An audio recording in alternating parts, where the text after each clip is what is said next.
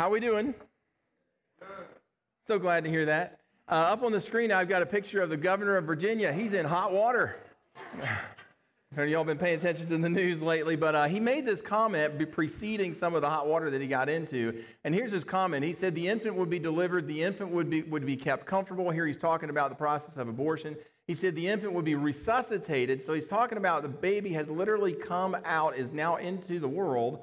And that if that's what the mother and the family desired. And then a discussion would ensue between the physician and the mother. So the mother has delivered the child, and the governor says that then we would have a discussion about whether or not to take the life of that baby. The topic of abortion has been in news headlines a lot lately. And as I know, I wrapped up the series last week, but I have been thinking about talking about this topic months back ago and decided, you know what, I'm going to tag it on here at the end of our series, All Men Are Created Equal.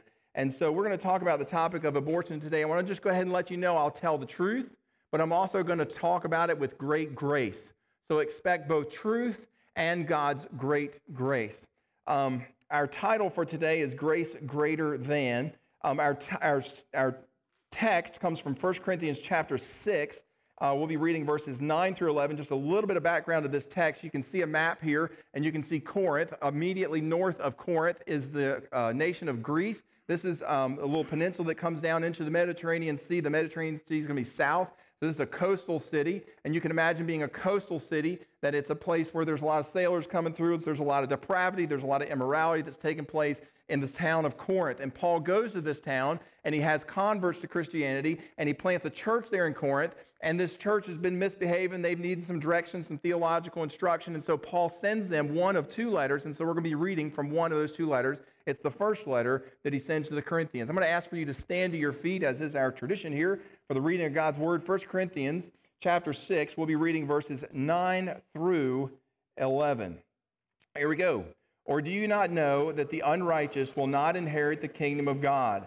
Do not be deceived. Neither the sexually immoral, nor idolaters, nor adulterers, nor men who practice homosexuality, nor thieves, nor the greedy, nor drunkards, nor revilers, nor swindlers will inherit the kingdom of God. And such were some of you. But you were washed, you were sanctified, you were justified in the name of the Lord Jesus Christ and by the Spirit of our God. You may be seated. You're saying, what in the world does that have to do with the topic of abortion? Well, we're getting there, but let's first walk through these verses together, okay? Let's begin at verse 9. Paul writes, he says, or do you not know that the unrighteous will not inherit the kingdom of God? Do not be deceived. And then he lists off a whole bunch of different folks here who he says are not going to inherit the kingdom of God. He's talking about heaven here. That's what he has in view. He says these people are not going to go to heaven. He says neither the sexually immoral, the idolater, the adulterers, nor men who practice homosexuality. Verse 10, not thieves, nor the greedy, nor drunkards, nor revilers, nor swindlers will inherit the kingdom of God. And you can see this list that I've created for you here of all these different categories of people who are involved in different sin practices. And that runs kind of a gamut there that you see. And so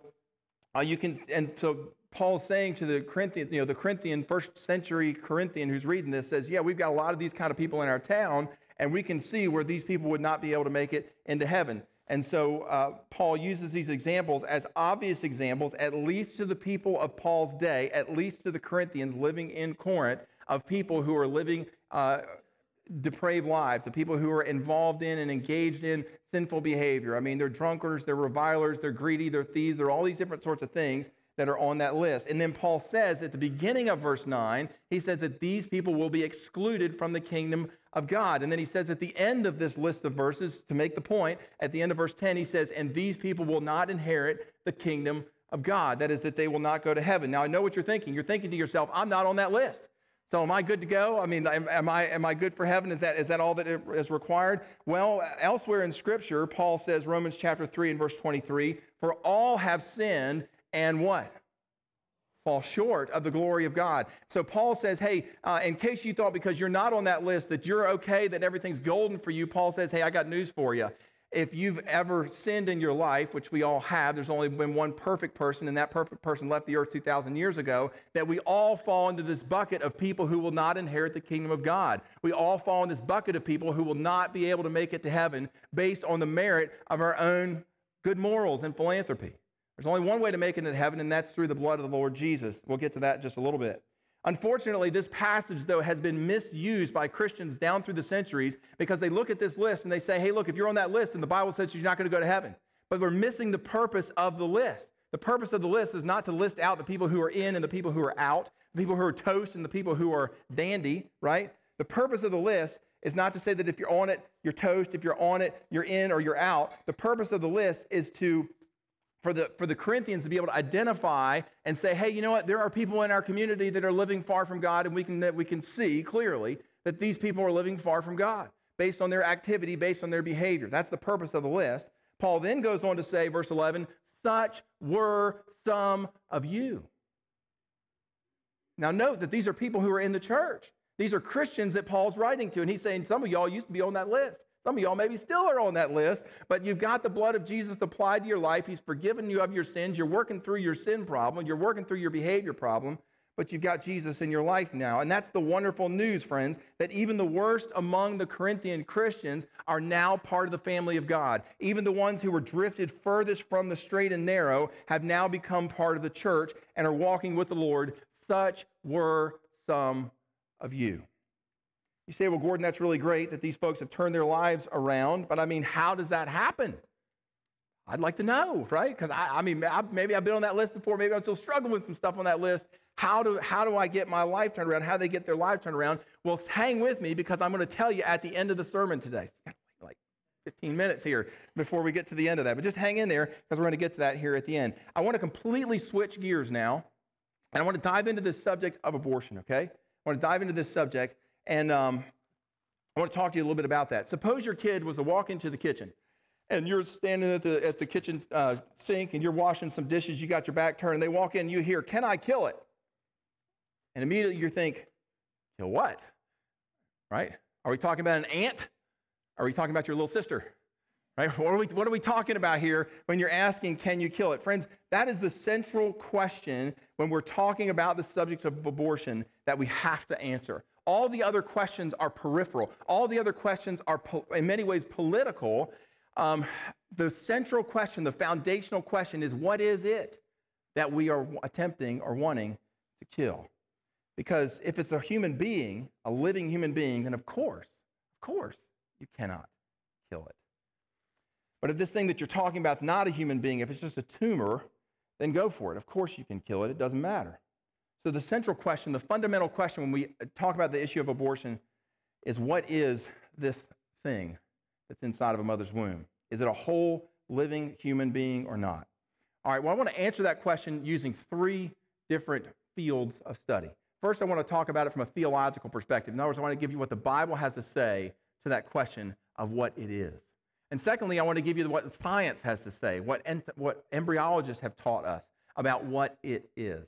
And then thirdly, I want to just give you a philosophical argument, a logical argument about what this is and forming in a mother's womb. First, the biblical argument. It comes from Psalm chapter 139. You're probably familiar with these verses. It says, verse 13, "For you, God, this is the psalmist David talking here to the Lord. He says, "For you, God, formed me in my inmost parts. You knitted me together." Here comes the key verse, "in my mother's womb." The perspective of the Bible is that life begins at conception. That David in his mother's womb was not an it to God, but that he was a formed human being whom God knew and anticipated him entering into the world. The prophet Jeremiah sees life in the womb the same way. Jeremiah chapter 1 and verse 4, God is speaking to Jeremiah, and he says, "Before I formed you in the womb, I knew you, and before you were born, I consecrated you." Jeremiah, in his pre-born state, God says, "I knew you. I consecrated you. You were a real person."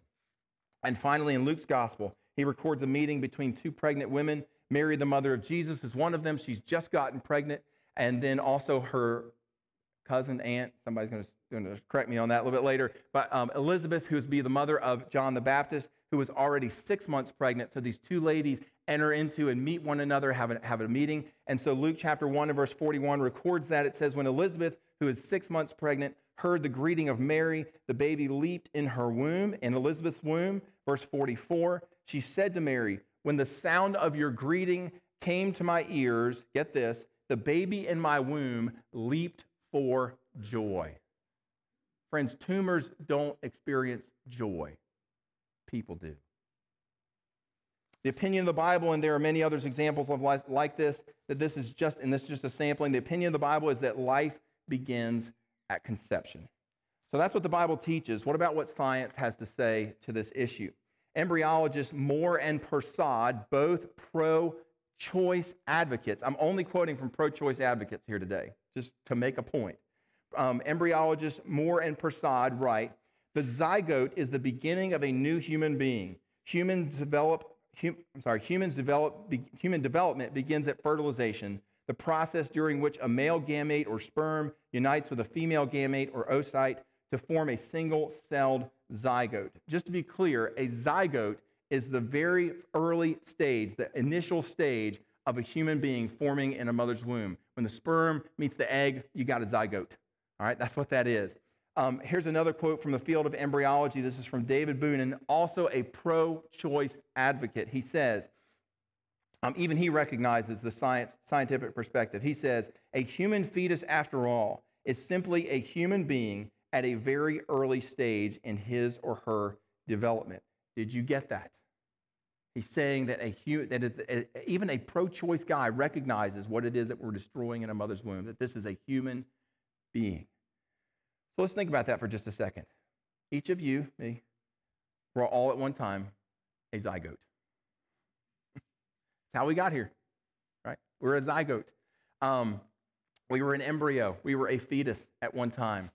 We were birthed out into the world, and we grew up and matured the way we are today. You didn't become a human being when you were born. You became a human being when the sperm and the egg met, just like you were once a teenager, just like you were once a toddler, you were once a zygote. And when a woman gets pregnant, there is a new human body developing inside of her. That's what the unborn is. That is what science confirms. That is what science tells us. That is what an ultrasound reveals, that this is a living human being residing inside of a mother's womb. Okay, so we know what the Bible has to say. We know what science has to say. Now let me give you the philosophical or the logical argument. There are three qualities of an unborn person. One is that they're living, one is that they're human, and one is that they're whole. So let's kind of walk through those. This is our philosophical argument. Our first one is that what's in the mother's womb is living. It is alive. That this little person is alive. Seems pretty obvious, doesn't it? This is a living thing because dead things don't grow. Right? So this is a living human being. That's what this is. That's just the nature of life, that dead things don't grow. The embryo is a living thing. It is alive. It is growing. The former president of Planned Parenthood, Faye Waddleton, she said, and I quote, I'm quoting from the former president of Planned Parenthood, okay? Here's what she had to say. Here's what she recognized. I think we delude ourselves into believing that people don't know that abortion is killing. She recognizes that this is not a tumor. She recognizes that this is something that is alive. So one of the qualities that an embryo has is that it's alive, it's living. Second quality that every unborn baby has is that it is human. Again, it seems kind of funny to have to acknowledge this, right? We're not talking about a gerbil, right? We're not talking about monkeys. We're talking about a human being. That's what's developing inside of a mother's womb. Some people say, well, they look kind of funny at that age. Well, we look funny at many different stages in our human development, right? I mean, I got hair that's starting to grow out of my ears, and I'm wondering, what's up with that? When the baby first comes out of the womb, she's got like cone head thing going on, right? I mean, we look funny at all kinds of different stages of our lives. It has human DNA, and this growing living thing has its own genetic fingerprint. That unique DNA belongs to this zygote. It belongs to this embryo, to this unborn human being. Peter Singer is an ethicist at Princeton University. It's so sad because he defends pro-choice. He believes that this is a human being that we're killing, and he also defends infanticide. So you wonder where this guy, this governor of Virginia, got these ideas of taking a baby out of the womb and then taking its life. Gets it from guys like Peter Singer, who are professors at places like Princeton University. The guy's cuckoo for Cocoa Puffs, but nevertheless, even he gets it. He understands what's going on here. He writes, it is possible to give the term human being a precise meaning. We can use it as the equivalent of a member of the group Homo sapiens. Whether a being as a member of a certain species is something we can determine scientifically. He concludes, from this sense, there is no doubt, he says, no doubt that from the first moment of conception, a human being conceived from human sperm and egg is a human being. That's what's in the mother's womb. Friends, from the conception of life all the way down, you are a human being, no matter what stage of development you're in. Third quality that this every unborn living baby experiences is, one, they're living; second, they're human; and third, that they are whole. It is a whole human being, as in it is complete. Now, there are arguments that pop up about this and say, no, it's not. No, it's not. That baby's in full development mode, but it hadn't developed yet. Okay, well, that seems like a logical argument. I mean, we might think of a 25-year-old man as being fully developed, right? But does that mean that when that 25-year-old man was 3 years old or was 10 years old, that he was not a whole human being? We don't kill our 3-year-olds. We don't discard our 10-year-olds and say that they're not, because they're not whole human beings yet. No, that being in a mother's womb is whole. It is complete. It just hadn't developed all the way out yet. There's a difference between being whole and having all the different stuff that you need in order to become fully developed. There's a difference between being whole and being all the way developed. So an infant is a very small human being who hasn't completed its development yet, but they're complete in structure. They have everything that's required. Here's another quote from Bernard Nathanson. He's co-founder of the largest abortion advocacy group in the world. Total pro-choice advocate guy. Here's what he writes. There's simply no doubt that even the early embryo is a human being. All of its genetic coding and features are indisputably human. As to the being, there is no doubt what exists is alive.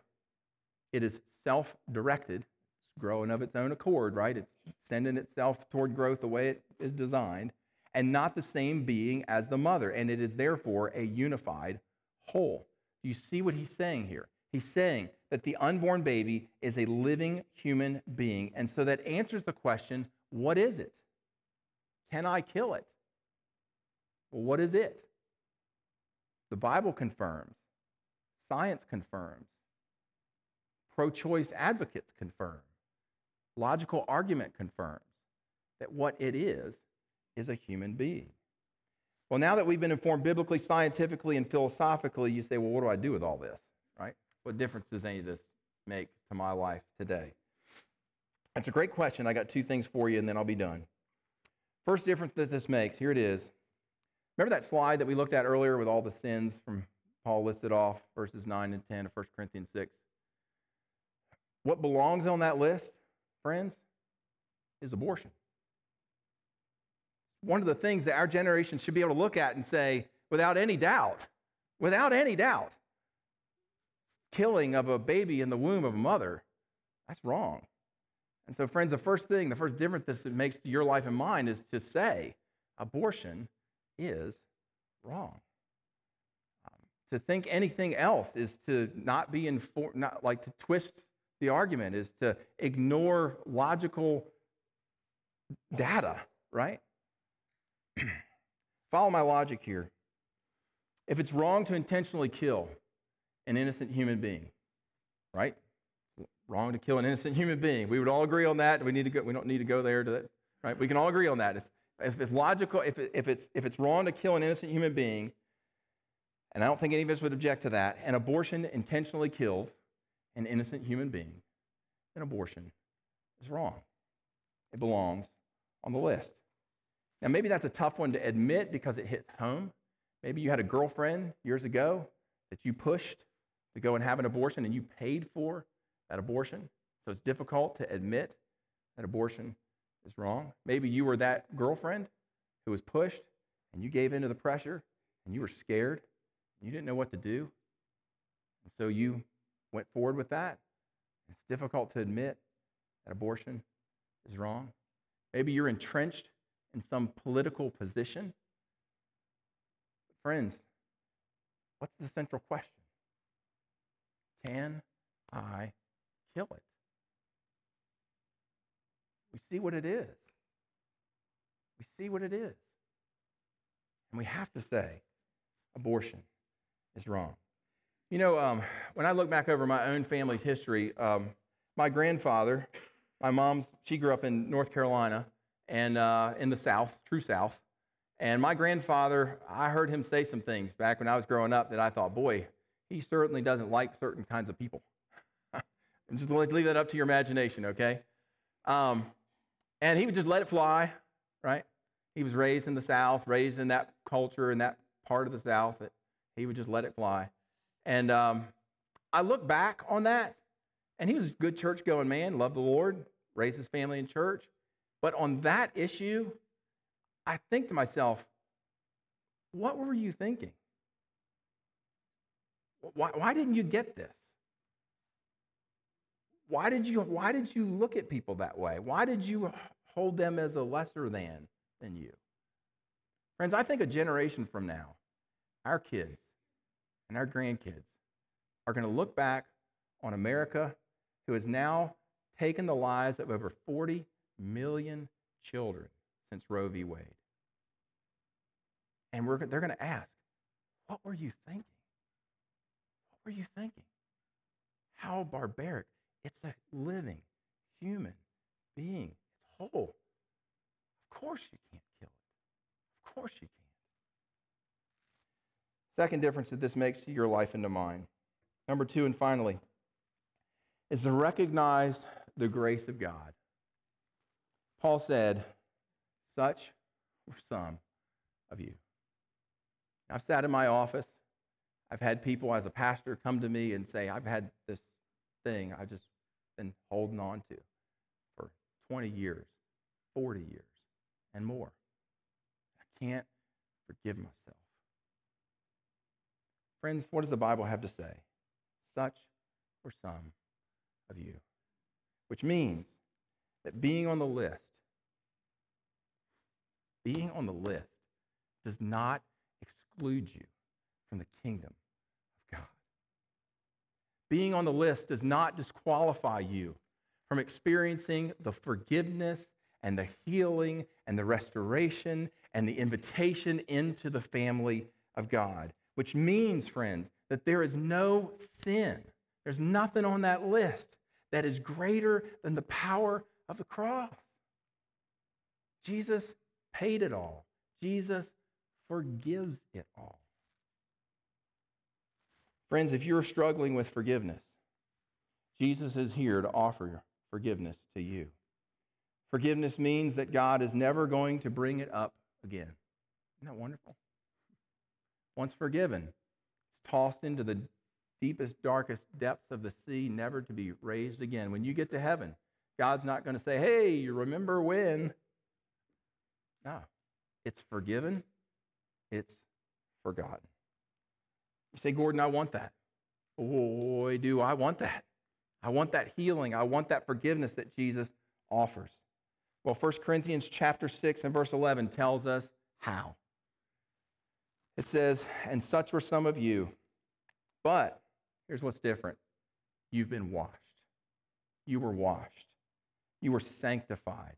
Sanctified means that you were set on the process toward Christian maturity. It says you were justified. Justified means that you were acquitted of all charges, that God no longer holds your sin guilt over your head. He will allow you to come into heaven. He says, I give you the pardon. My dad's back there raising his hand.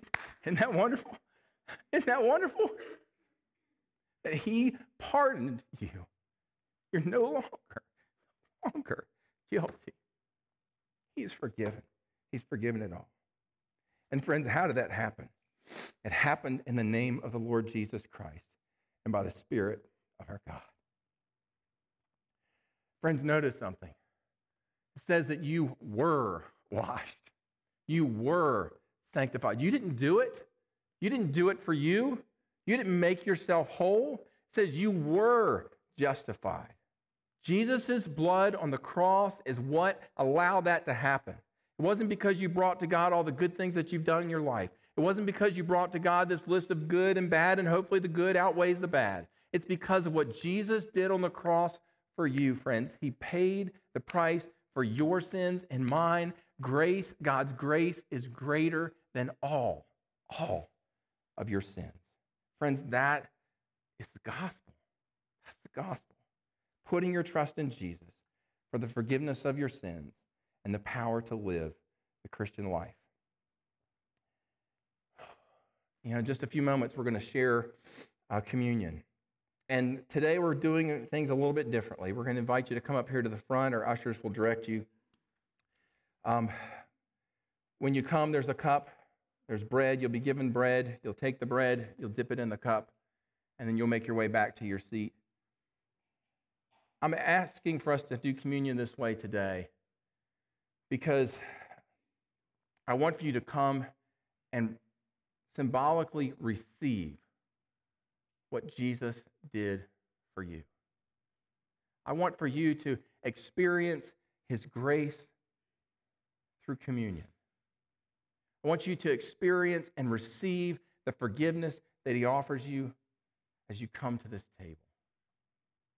I'm going to invite at this time those who are going to be serving the elements to come forward. Two of our ushers will be coming forward. I'm going to invite them to come. If you cannot come up to the front because just walking up here is going to be difficult for you, our ushers will be keeping an eye out for you. They will bring the communion elements to you after everyone else has been served.